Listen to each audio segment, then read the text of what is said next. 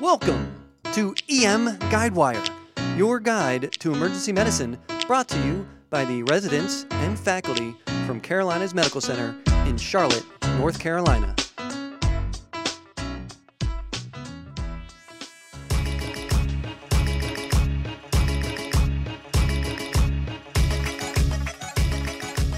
Core concepts of emergency medicine. Okay, so today we are going to talk about Toxicology 101.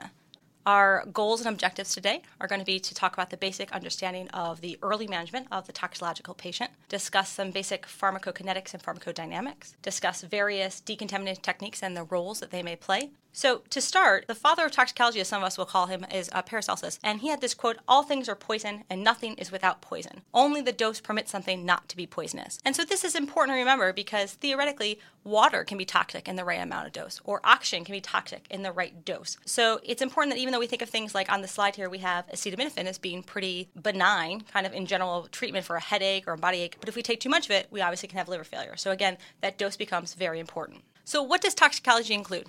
I get asked this question a lot when people ask me, what exactly do I do? But it's not just our accidental or intentional overdoses. It also is drug interactions, adverse drug events, occupational exposures, environmental toxins, including envenenations. It also covers the illicit drug use, the withdrawal syndromes, and then any kind of chemical or biological or radiation kind of emergencies. So to start, we have to talk a little bit about chemistry. We got to go back there. So let's talk about pharmacokinetics and pharmacodynamics. So pharmacokinetics is looking at what the absorption, distribution, metabolism, and excretion is happening of a xenobiotic. So a xenobiotic is a substance that's foreign to the human body. So this can be natural or synthetic. So classically, when we talk about this, we're thinking of a drug, but theoretically it could also be a venom from a snake or a spider. It would also be considered a xenobiotic because it's foreign to the body. So pharmacokinetics, looking at the evaluation of that absorption, distribution, metabolism, and excretion of that xenobiotic. While pharmacodynamics is looking at the relationship of that xenobiotic concentration and the clinical effects. So the way that I like to look at this is that the kinetics is what the body is doing to the drug or the xenobiotic, and dynamics is what the drug is doing to the body. So why that's important is because we can get pharmacokinetics and pharmacodynamic studies on various different drugs that we might expose to, but then when they become a toxic amount or we take an overdose of them, we go into something called toxicokinetics and toxicodynamics. So toxicokinetics is now looking at the evaluation of the absorption, distribution, metabolism, and excretion of that particular xenobiotic under a toxic amount. And toxicodynamics is looking at the clinical effects seen with the toxic concentration of that particular drug.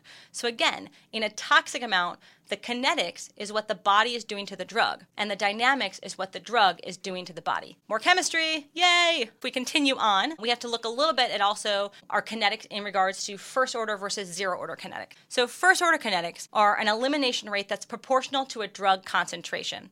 So that means a consistent percentage is being excreted or metabolized over a time.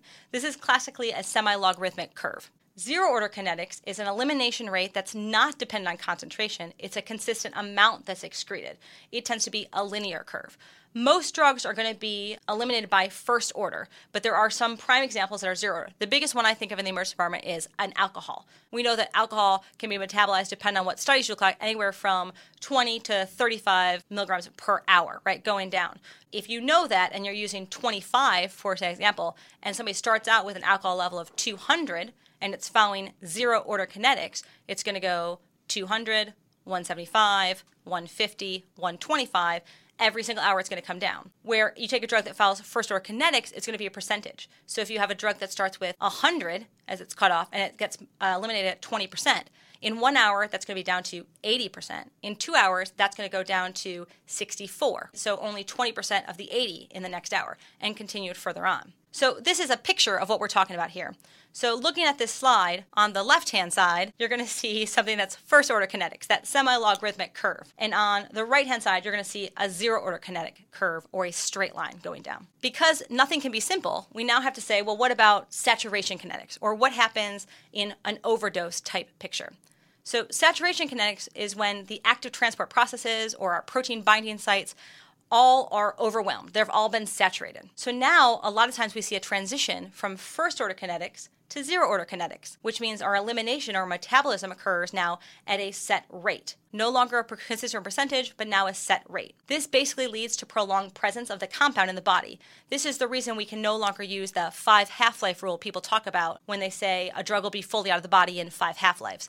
That kind of goes out the window when we talk about overdoses, because now we have saturation kinetics. And so we're going to shift a lot of times from first order to zero order, and at some point in time actually shift back probably to a first order kinetics. So it gets a little bit confusing. All right, so now that we've got the chemistry out of the way, let's talk about the initial management of that tox patient.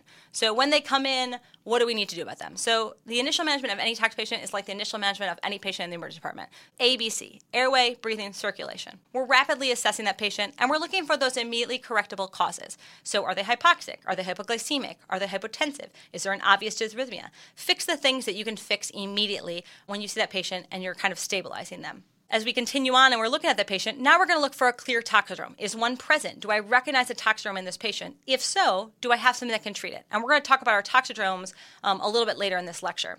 And then we want to get a history. So who do we get our history from? We obviously can get it from the patient. We can get it from the bystanders. We can get it from EMS or family or anybody who might have been on the scene.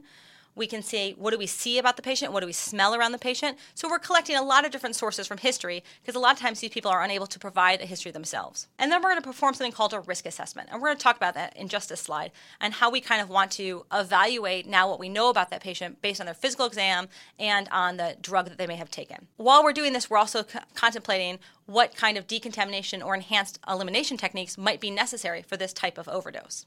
Looking at our physical exam, it sounds funny that I need to give you a physical exam slide when I'm talking about the tox patient, but there are some very specific things about the physical exam that could be helpful to a toxicologist. So I like knowing if my pupils are big or small. I like knowing what my skin's doing. Is it wet? Is it dry? Does it look flush? Are there track marks there? Are we breathing really fast? Are we breathing really slow? Do we have bowel sounds? Do we not have bowel sounds? And particularly that neurological exam. So do they have clonus? Do they have tremor? What's their tone like? Are they rigid? Are they flaccid? And then knowing what their temperature is. Are they super high or super low? Because hyperthermic states happen a lot in some of our toxicological syndromes, so that's important to us. General concepts, if I had to say in one slide, general approach to the patient, we're going to talk about supportive care, frequent reassessments, laboratory testing, possibly imaging, and then avoiding tunnel vision. Just because somebody came in with an overdose last time they're here doesn't necessarily mean they have an overdose this time when they're here. And always don't be afraid to ask for help. So calling your local poison center or your toxicology team if you have one at your hospital. Let's get back to that risk assessment I was hinting at. You've looked at the patient, you've done a physical exam, you've gotten a history, and now we need to do a risk assessment. This is the concept that you're going to take into every tox overdose that you see. Say, what is the ingestion or the agent that they were exposed to? What do I know about that agent or that ingestion? What do I know about it in general? And what do I know about it in toxicity? Knowing that now, what do you expect to occur? The prime example I like to say is, let's talk about acetaminophen. Okay, I know that in therapeutic doses of acetaminophen, it can be antipyretic, it can help with my pain, right? I'm not super worried about it. But I know that in toxicity, I can now have liver failure, I can then get renal failure, altered mental status, and potentially death. So knowing that, how do I expect that clinical progression to go? They may be kind of asymptomatic and then start having GI symptoms, nausea, vomiting, diarrhea potentially, abdominal pain, and then I expect them to possibly get altered. So I can kind of predict where their clinical progression is going to go. And knowing that, the question then is, what can I do about it? Is there anything I can do about it? And if the answer is yes, I have an antidote, great. Or maybe the answer is no, there's nothing I can do that can prevent that toxicity, but when it happens, what should I do about it? So in the case of acetaminophen, we might say, well, we know that we have N-acetylcysteine or NAC, and we know that we ideally want to give that within 8 hours of an ingestion because then we can hopefully prevent any kind of liver toxicity that might happen. So knowing that, that would be how I'd handle that. If I have a drug that perhaps doesn't have an antidote like NAC, perhaps say a tricyclic, but I'm worried about them having a widened QRS because of the sodium channel blockade, or I'm worried about dysrhythmias, I will know, like, I don't have an antidote, but when that happens, I'm going to give sodium bicarbonate to try to tighten up or, narrow that QRS. And if they go into dysrhythmic, I know that lidocaine would be my anti-dysrhythmic choice. So thinking through that risk assessment can be really helpful as we approach our tox patients so you can be prepared for how they're going to present and how their clinical status may change in front of you. Then we talk about decontamination. So there's various forms of decontamination. We talk about dermal decontamination, ocular decontamination, or gastrointestinal decontamination.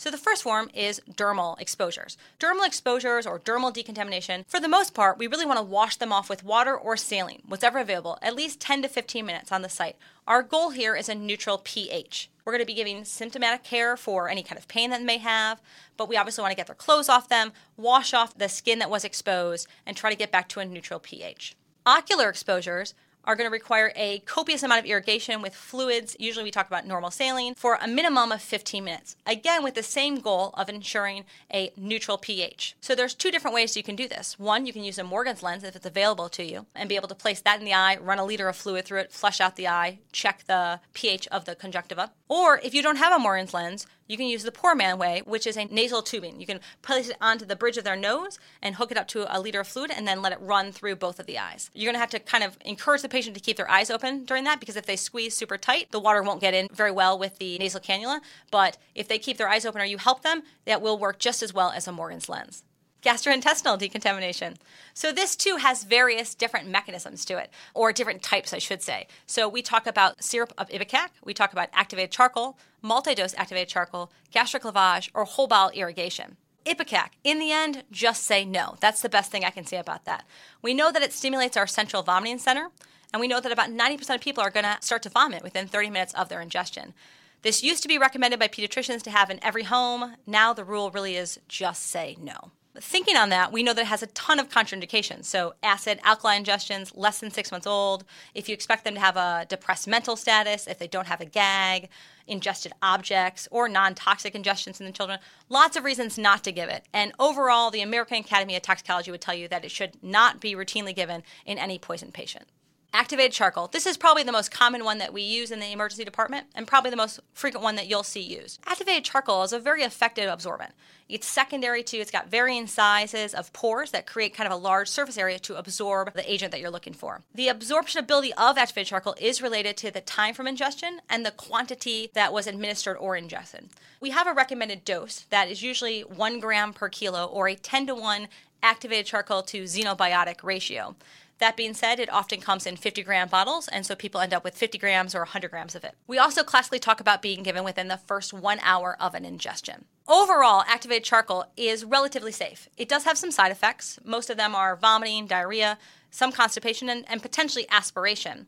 It also has some contraindications. So if you think that they have a perforation in their GI tract, if you're concerned that you need to look down their airway or their esophagus for any reason, you probably shouldn't make it black. Okay, so it's not easy to intubate a black airway, nor is it easy for someone to go behind you and do an EGD kind of after they've had charcoal. If they have a decreased mental status or a weak gag, if they're profusely vomiting in front of you, or if they've taken something that's not absorbed by charcoal. So what sort of things are not absorbed by charcoal? So metals are the biggest one that we talk about. So in that list comes iron, lithium, lead.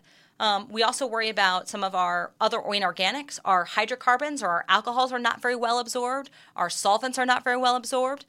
So when we think about that, if they ingested lead or they ingested a lithium overdose, activated charcoal really should just be taken off the table because it's not going to bind anyways. So what about multi-dose activated charcoal? So multi-dose activated charcoal works through 3 different mechanisms. One is thought that it actually interrupts something called enterohepatic recirculation, meaning that you ingest the drug and it kind of processes through your liver and it comes back into the GI tract. And as it's continuing to process through, you get multiple chances of trying to kind of grab it with the activated charcoal, or you get something called GI dialysis. So you're able to pull the drug, from the serum back into the GI tract and absorb more. And then also we worry that you're going to be able to bind a larger amount of the toxin than a single dose because you're giving it multiple times. The doses here are usually typically smaller, so we're talking about 0.25 to 0.5 grams per kilo. We're usually giving them every 4 hours or so. There's only certain drugs that we talk about multi-dose activated charcoal for. It's a reasonably small list, but we can think about it. Things on that list are going to be things like our quinine or potentially some of our quinine derivatives, phenobarbital, theophylline, salicylates, carbamazepine, and dapsone. So what is our overall kind of academic affiliations say about this? So the American Academy of Clinical Toxicology would tell you that single-dose activated charcoal should not be administered routinely in the management of poison patients. And part of this is because we don't have great studies that it decreases morbidity and mortality of patients. We have plenty of studies that show it does a good job of absorbing the agents, but it's a difficult study to prove that it has decreased morbidity and mortality.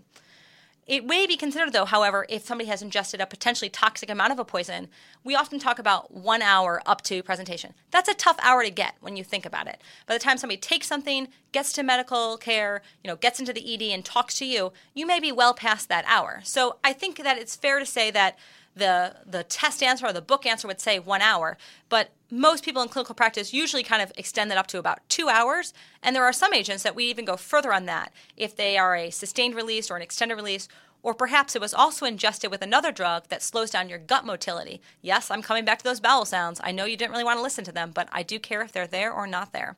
That may be a reason to have delayed activated charcoal given as well. What about gastric lavage? So this is when you watch the TV shows and the movies and they say, oh man, they got their stomach pumped, right? This is really what they're referring to. They're referring to gastric lavage. So the goal here is a procedure to remove the xenobiotic components from the stomach before they can then get absorbed. It's a kind of a brutal process if you've ever seen it done. So it involves something called an Ewald tube. So think a garden hose. Yeah, that's what I'm saying, kids. A garden hose. Really, really big OG tube. Shoved down your throat. Put the patient in the left lateral decubulus position. And then you want to flush it out with some saline and then drain it to gravity. And your goal here is to try to pull out any pill fragments. That's why you need a really big tube. Because if you look at our NG tubes or our OG tubes that we usually use, the holes on the bottom of them are not very big. They're probably not going to be big enough for pill fragments to come back through. So that's why we talk about the Ewald tube, which is a big tube that's really about the size of a garden hose. Now, that being said, you can automatically think that, there's going to be some problems here. I could perforate pretty easily. Maybe I should control their airway before I do that. So it's not something we commonly do very often. That being said, I'm referring to pill ingestions and gastric lavage. If somebody were to have taken something that was a liquid, then you may have a higher success rate, or you might actually consider a gastric lavage more often because a small NG tube or a normal size OG tube could easily be placed and then pump out their stomach if I'm looking for a liquid versus I'm having my stomach pumped when I'm really talking about gastric lavage for pill fragments. So what does our American Academy of Clinical Toxicology say about gastric lavage? So it too should not be routinely employed in the management of our poisoned patients. There's been no evidence that has shown it has improved clinical outcome. And we do know that it could cause significant morbidity, as we just talked about. So it really should not be considered unless a patient has a potentially life-threatening amount of a poison and the procedure can be done within 60 minutes and it's an ingestion that we really don't have any other treatments for. The prime example I talk about here a lot of times is colchicine. So colchicine, I don't have a good antidote for it. I can support you through it, but if you get enough of it in your system, unfortunately, you are probably going to die. So if I can get it out of your stomach quickly, then that may be a thought that I may potentially consider for something like colchicine. All right, whole bowel irrigation. So whole bowel irrigation is OG or NG administration of a large amount of osmotically balanced polyethylene glycol electrolyte solution, PEG solution. Think Go Lightly. So the goal here is to get about 2 liters per hour as a rate, and you're giving it until, quote, their rectal effluent is clear. That sounds really pleasant, I know. But our goal is to kind of remove the xenobiotic from the GI tract to prevent any further absorption that they may have. So reasons we would not do whole bowel irrigation. Obviously, if we've done that risk assessment and they have a depressed mental status or a weak or no gag present. If you're concerned that their GI tract may not be intact, so they've got a perforation or severe distension and no bowel sounds, or they have a GI hemorrhage in front of you. If they are persistently vomiting, it's probably not a great idea to shove 2 liters of fluid an hour down their throat. So just keep that in mind. And then the other thing we talk about is if we know there's leakage of packets. And what I mean by there is body packers versus body stuffers. If we think that a body packer's packages are starting to leak, we probably shouldn't give whole bowel irrigation. This is a pretty labor-intensive process, so the nurses are not going to be super happy about this when you ask them to do it. But there are some indications on why we may or may not do this. The way I like to think about this is body packers are classically our mules that we talk about. These are the people who usually have pretty pure drug and are bringing it across border lines. So they know exactly how many packets they swallowed because somebody on the other side is waiting for them to poop out exactly 32 packets or 27 packets, whatever they swallowed. They're usually packaged pretty well, usually double condomed and kind of stacked right on in there. You sometimes can see them on an x-ray. You potentially can see them on a CAT scan as well. These people have very, very pure drug inside of them. The body stuffers are the people who got in trouble. So the police are coming, mom and dad are catching you, all of a sudden you're caught off guard. So this time you are now going to stuff the drug into any orifice that you have. You may swallow it, you may put it up your rectum, you may put it into your vagina, you may stuff it up your nose. Any orifice you got, you're going to stuff it in there. This is not pure drug, okay? This is now something that's being used on the street, but these are also not packaged very well. So, that being said, body packers, think like you're packing for a trip. You're taking your time, you're packing suitcases, stacking them out there. Body stuffers is the, hey, do you want to go to the beach with me in an hour? You're stuffing something into a bag, you're moving very quick, and it may not be packaged very well. So, who's going to get more sick? Probably your body stuffer, right? Because more likely that drug or that packaging is going to open and you're going to get exposed to it.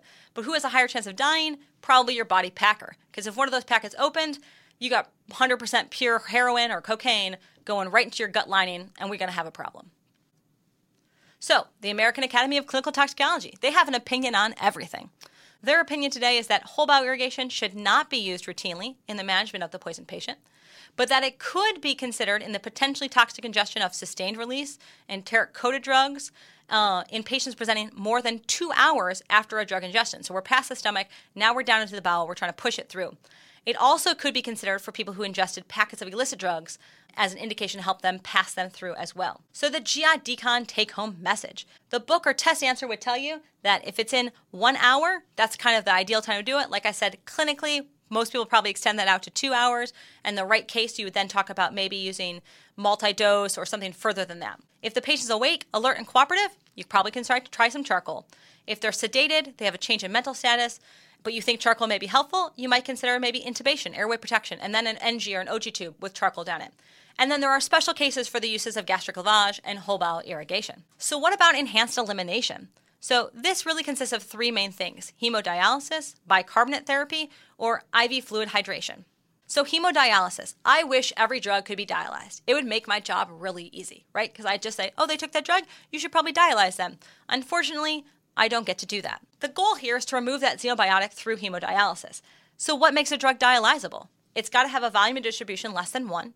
It's got to have low molecular weight and a low protein binding. Well, that makes sense. If it's bound to lots of protein, it's probably not going to be able to come out through dialysis. If it's got a big molecule, it's probably not going to be able to come out through the dialysis. And if it's not in the serum in the blood that I'm dialyzing, it's got this large volume of distribution, probably not going to get very much out through dialysis. Other reasons that we do hemodialysis for the tox patient. While not all drugs are dialyzable, some effects of the drugs may cause a reason for dialysis.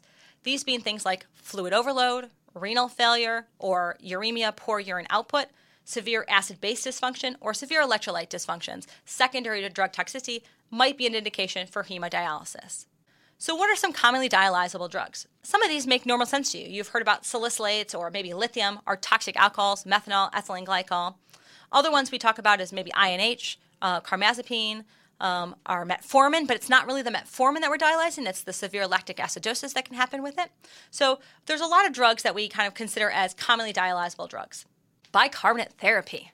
The goal of bicarbonate therapy is to alkalize the urine or the serum. How do we do it? We either talk about giving boluses of bicarb, or we talk about an infusion, which is 3 amps of sodium bicarb in D5W. When do we use it? There's multiple indications, but the 2 main ones we think of are tricyclic antidepressants or salicylate toxicity. 2 reasons why we do it, and we use it differently for both of these drugs. In the case of a TCA, that's a sodium channel blocking agent.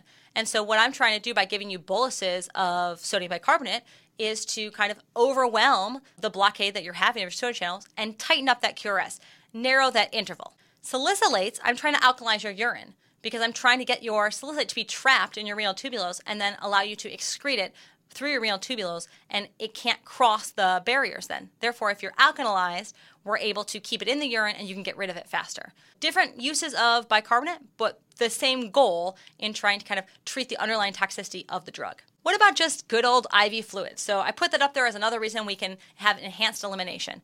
And so the main thing here is we're resuscitating or maintenance fluids for these people. We really want to have an adequate urine output. Xenobiotics often are excreted through the kidneys. Well, to get that done, you need the kidneys to be working. And to be working, they need to be perfused. So we need to be giving them lots and lots of fluid so that they are able to kind of perfuse those kidneys and make sure that they're working at their tip-top shape. That being said, people will automatically say, well, why don't we just give them some kind of forced diuresis or a diuretic? But unfortunately, the studies have shown that those have really not been helpful, that in general, we just want to make sure we're giving enough fluid to keep the kidneys well perfused and doing their job.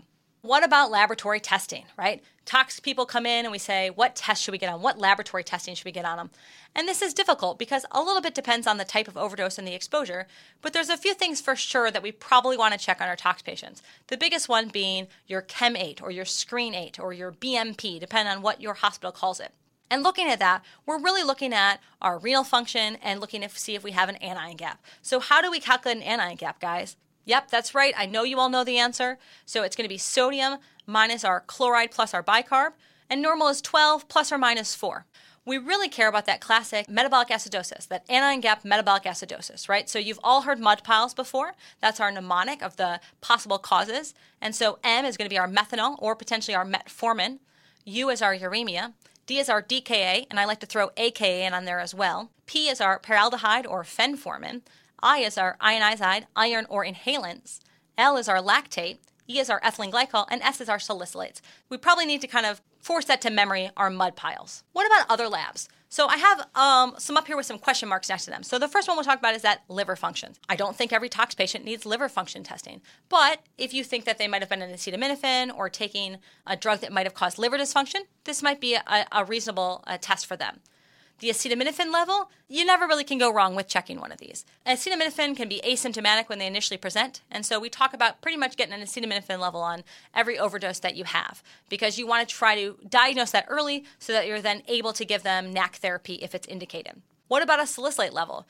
I would say that it's in the majority of our check boxes on our order sets for the drug screen, and so that's fine. I feel like it's a fair test to get everybody, but it is important to realize that aspirin toxicity is not asymptomatic.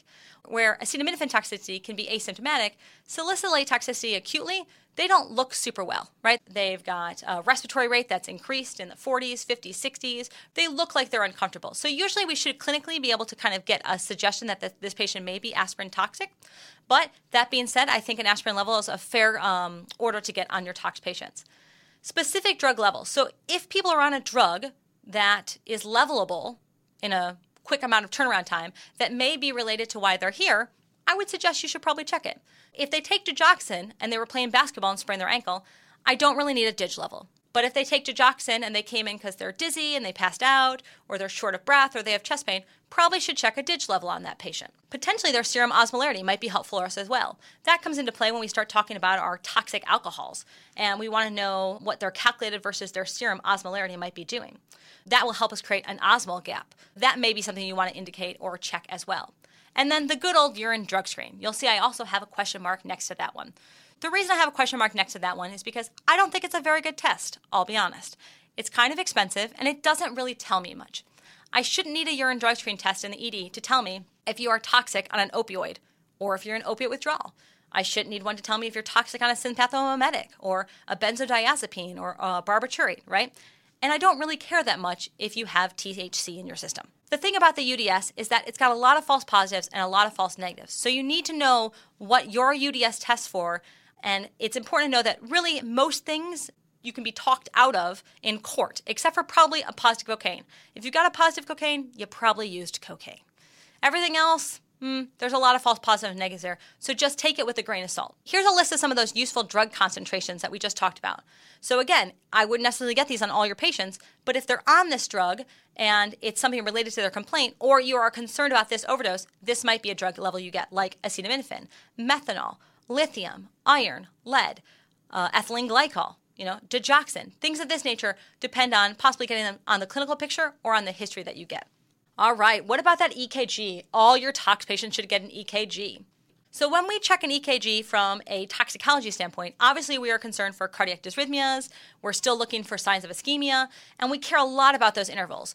Telling me that somebody has a normal QRS or a normal QTC, I'm probably going to follow up with that with, well, how long is it? Because I really want to know. A normal QRS is 60 to 100 milliseconds, but anything that is prolonged past that can be suggestive of a sodium channel blocking agent. So that's why we start to get that widened QRS. A normal QTC depends on whether you're male or female. So we classically talk about being less than 440 milliseconds in men and less than 460 milliseconds in women. And if you have a prolonged QTC, that's suggestive of a potassium channel blocking agent. That's why those intervals and the actual numbers are really important when we're looking at the EKG. What about imaging or x-rays? I would not say that every tox patient needs some form of imaging or x-ray, but depending on what their clinical picture looks like or what ingestion you might be afraid of, there may be some value. So that chest x-ray, perhaps if they're in respiratory distress, or if they're tachypnic, you might be worried maybe about salicylates. If they have fluid overload or rales, maybe they have a cholinergic syndrome going on. Or if you're worried about perforation or free air because they took a caustic, that might be an indication to get a chest x-ray. An abdominal x-ray might help you with radiopaque foreign bodies. It might help you potentially with the body packer. It could also tell us about perforation or free air. And it might be helpful in ingestion of metals. Delayed presentation. So again, it'd be really easy if all tox presentations were, hey, you're going to get sick within 6 hours of taking your drug. But unfortunately, it doesn't work that way. Various ingestions can have a delayed presentation. So initially the patient comes in, they say they took something, they look great, you think, oh, they can totally go home. But you have to be aware of the ones that cause this delayed presentation because their onset or their worsening symptoms may not happen for more than 6 hours after their ingestion. So this is a list of some of our more common delayed clinical presentation causes.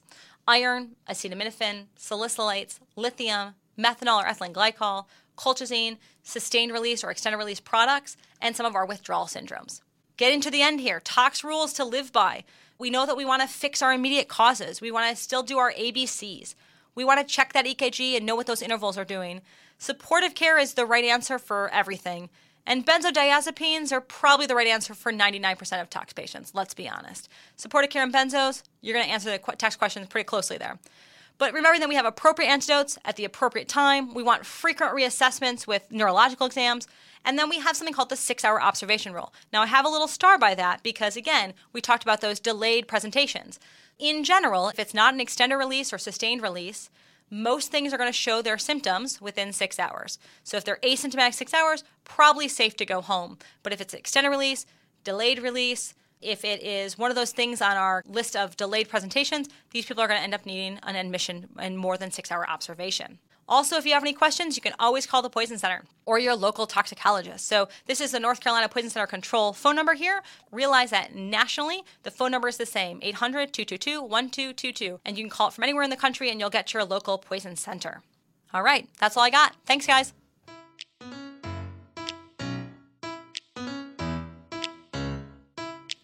Thanks for listening to EM Guidewire. Go, be awesome today. CMC out.